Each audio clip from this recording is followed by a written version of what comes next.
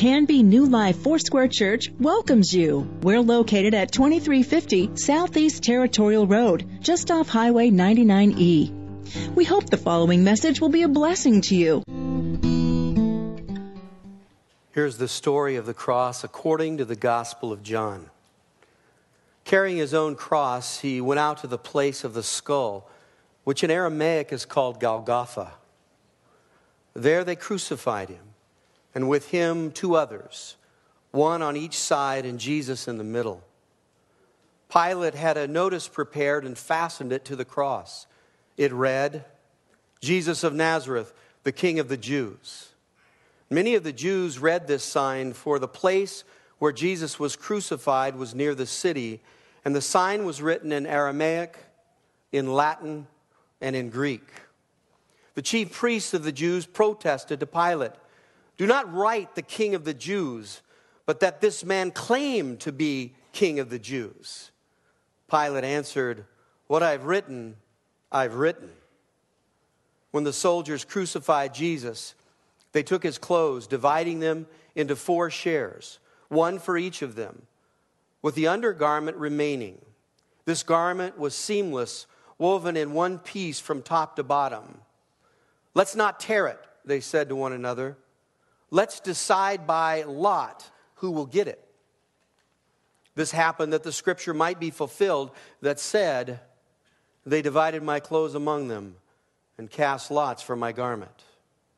So this is what the soldiers did.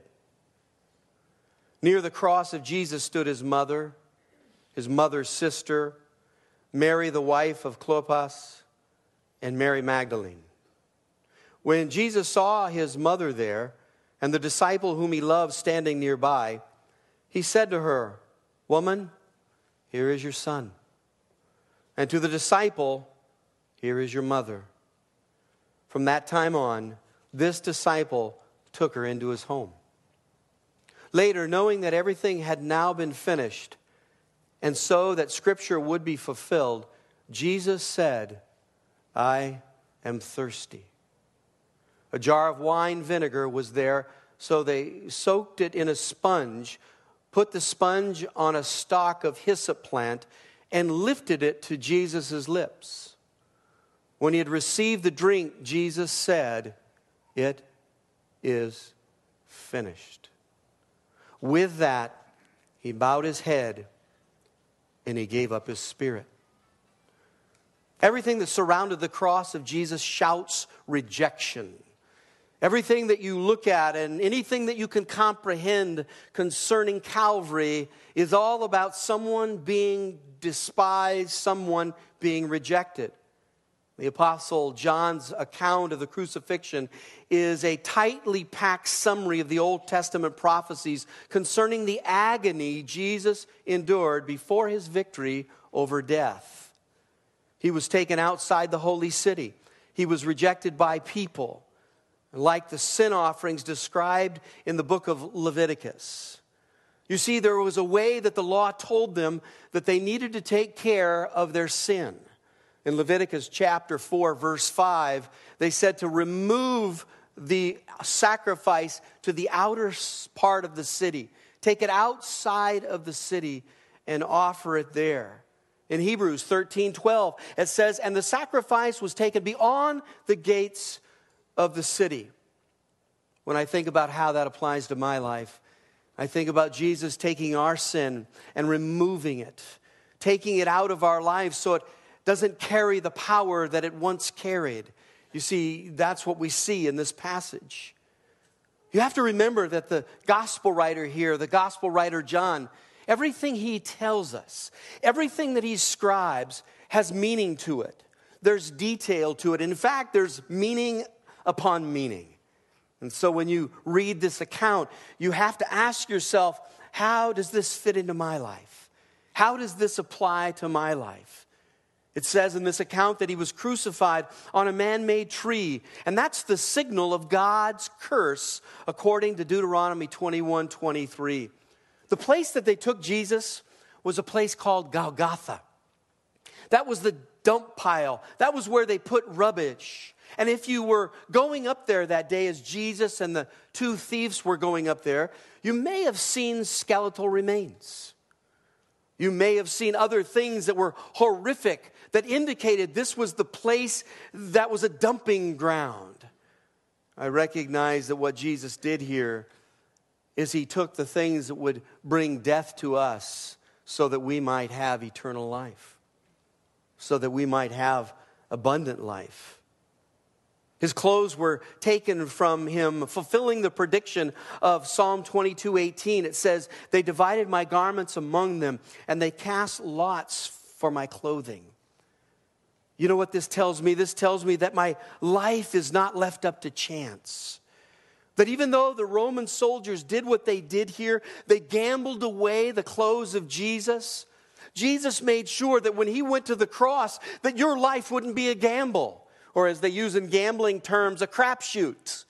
That your life isn't left up to chance, but your life is in the hands of a creator, a maker, one who loves you and knew you before the foundations of the earth. The psalmist says he knew you while you were in your mother's womb.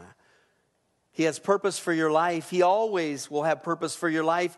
And when I see something like this, I recognize that Jesus brings me purpose.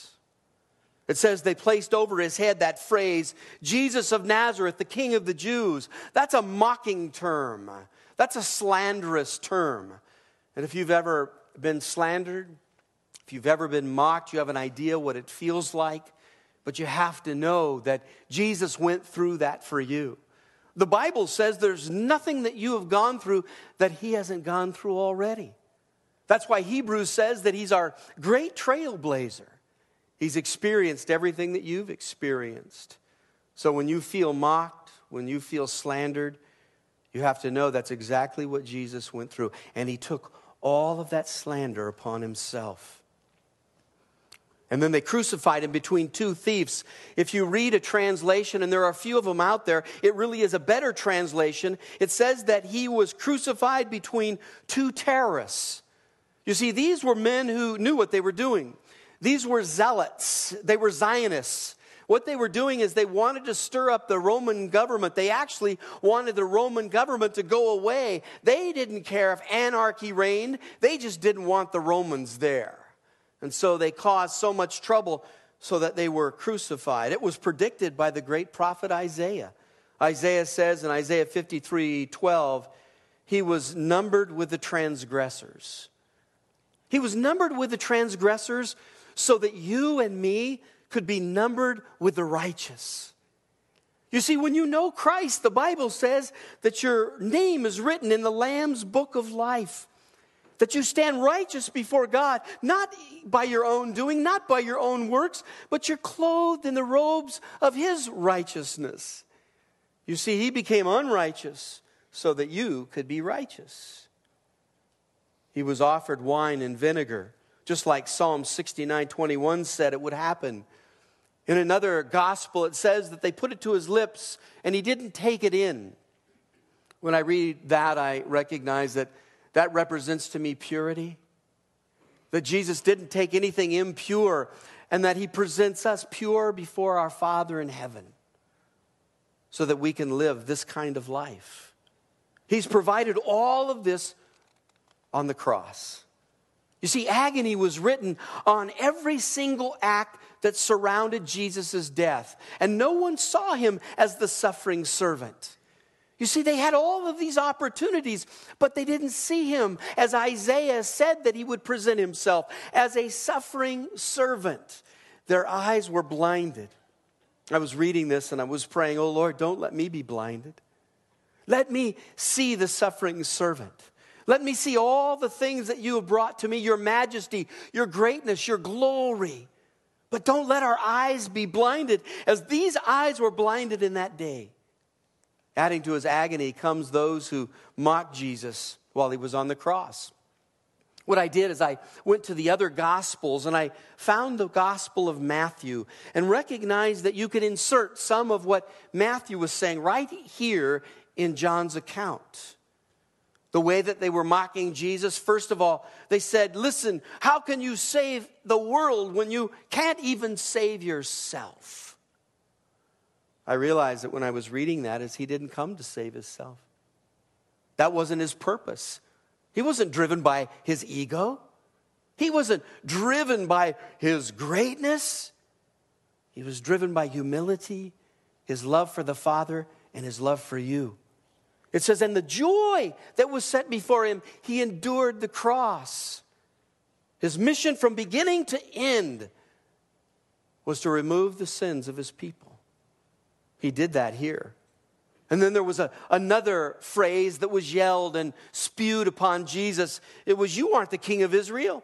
Don't call yourself our king because you're not our king. And then the third, probably the most hurtful to Jesus. You're not the Son of God. We don't know you, but you're not the Son of God. I would imagine that had to bring the greatest amount of pain to his heart because he had such a close relationship with his Father in heaven that everything he did, he asked for the direction of the Father. And here he's being accused of not being the Son of God when he knew that he was the only true Son of God. This was by far the darkest hour on planet Earth. The Son forsaken by the Father because of our sin, and our sin rested on him. In the Old Testament book of Amos, the prophet describes this horrible, agonizing darkness, and he says it this way.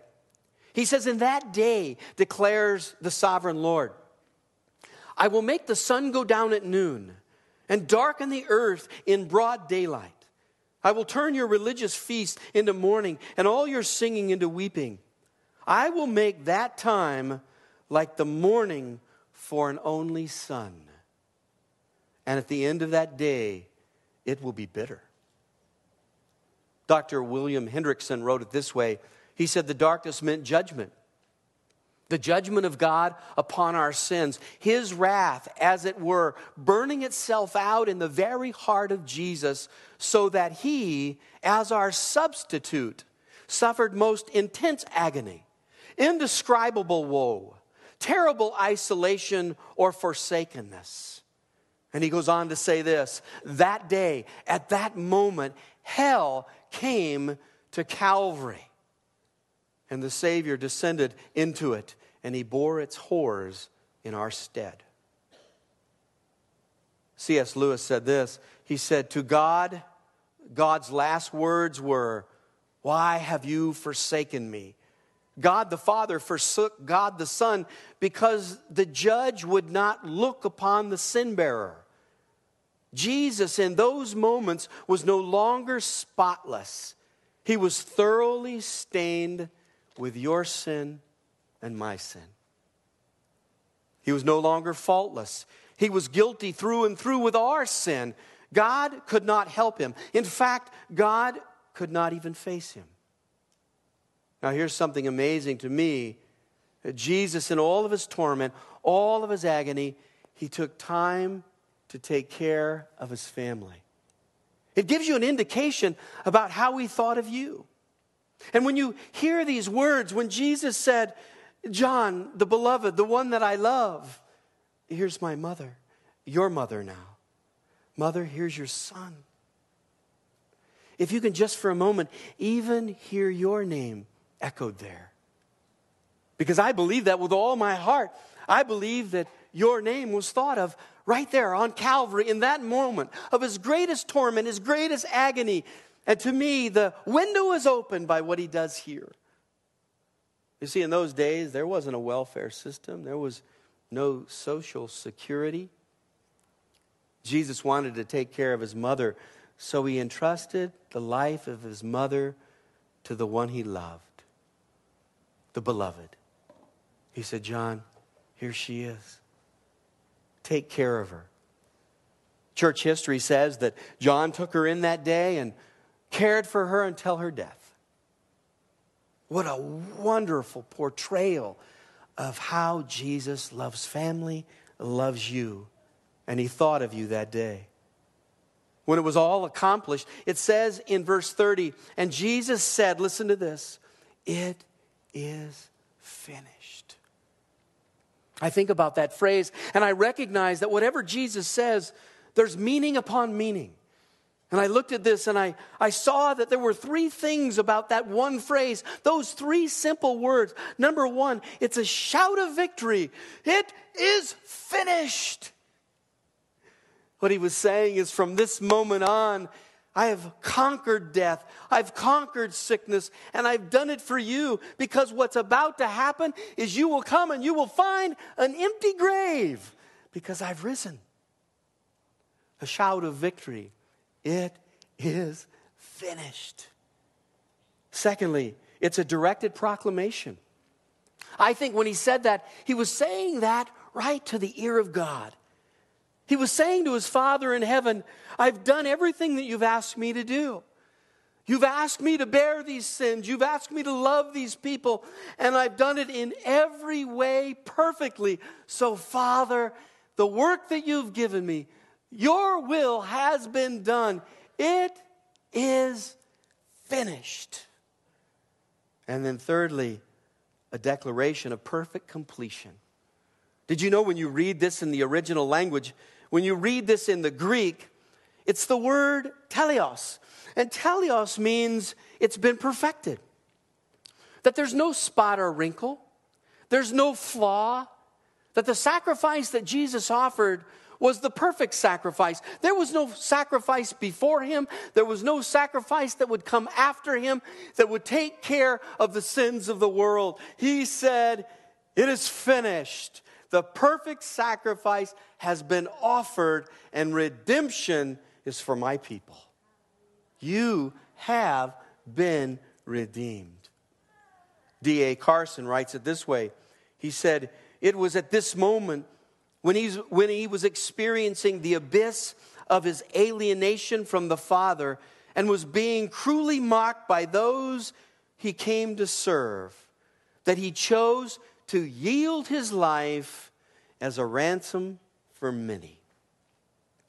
Jesus went through this incredible rejection, and he did this for all sinners. He died from sin, the weight of sin. And he died for sin. He became sin for all of us. When Jesus understood this, when he knew this, he was sent from his Father in heaven. And his Father in heaven had something in mind. The ultimate way to conquer evil is to let it be smothered within a sinless, perfect, willing, living human being. And when it is absorbed there, like blood in a sponge or a spear thrown into one's heart, it loses its power and goes no further. You see, evil, the power of sin, was stopped that day on Calvary. The sting of death was taken away. Your foe has been vanquished. It was done in the body of Jesus Christ. He took that upon himself. I think about the cross, and I think about all he's done. This week, as I read this story, I recognize that there are many stories that portray the wonderful beauty of what Jesus did. I think of an old story. It's been read and recited for years and years. It's a story of King Arthur. King Arthur did something that no king before him or after him did. King Arthur dressed as a peasant, and he took a journey through his kingdom. He went and he lived with his people. He ate with his people. He slept with his people. He spent time with his people. But there's a wonderful paragraph describing a moment when this king in disguise reveals the true royalty of his heart. He and his companion come upon a beggar's home, and they find it silent as death because smallpox is claiming the beggar's daughter. You see, smallpox during the Middle Ages was just like leprosy was during the time of Christ. It was an absolute death sentence. The king disappears up a ladder looking for the girl. And his companion goes on to describe what happens. He says this: there was a slight noise from the direction of the dim corner where the ladder was. It was the king descending. I could see that he was bearing something in one arm and assisting himself with another. And he came forward into the light. And upon his chest lay a slender girl of 15. She was but half conscious. She was dying of smallpox. Here was heroism at its last and loftiest possibility, its utmost summit. This was challenging death in the open field, unarmed, with all the odds against the challenger. No reward set upon this contest. There was no admiring world, no one wearing silk or gold, no one there to applaud. He was great now, subliminally great. It would be a king in commoner's garb, bearing death in his arms. And he thought it not robbery to come to be with us, not holding on to anything. But he took the form of flesh, and he became obedient, even to the death of the cross. Jesus on the cross. Would you bow your head with me? I'm going to invite our worship team to come forward if they would. And I want to ask you this. I just feel compelled to do this morning. Is to invite you into a relationship with Jesus Christ. The Bible says that he came for you. That he died for you. And that soon, in just another week, right in this place, we are going to be saying the words that we can't hardly hold back. He's risen. He's risen indeed. You see, it's agony before victory. The agony of the cross. What he's done for you. If you're here today and you've never received Jesus in your heart, I want to give you that opportunity. I'm going to pray a prayer, and I want you to pray this prayer with me. And when we're done, if you prayed this prayer today to receive Jesus in your heart, I'm going to ask that you just lift your hand where you are. I'm not going to embarrass you or call you out, but I just believe that God wants to do something in your life today. I really do. You need to have the opportunity. There is an invitation extended to you, an eternal invitation. He stands at the door of your heart and he knocks today. Open it up.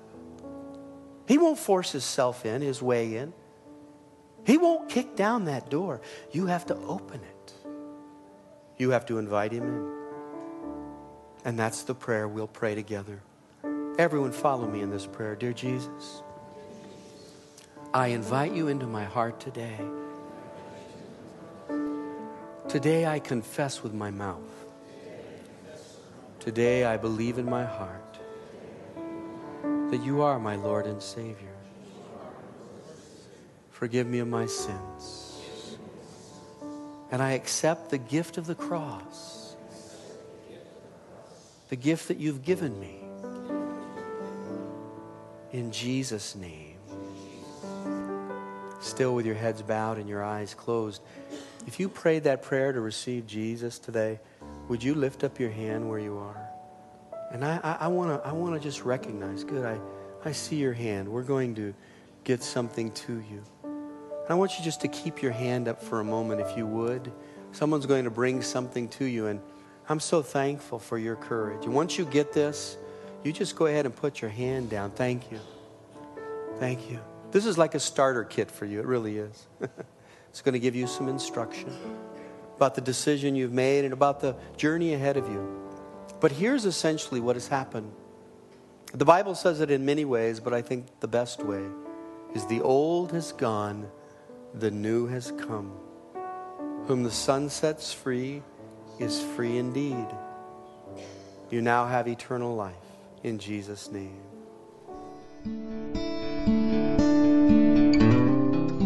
You can contact the church office Tuesday through Thursday from 9 to 5 and Fridays from 9 to 3 at 503-266-4444. Please visit us on the web anytime at canbyfoursquare.com. Pastor Ron and others on New Life staff, along with occasional guest speakers, trust that the Holy Spirit will use the message to teach you, encourage you, and give you hope.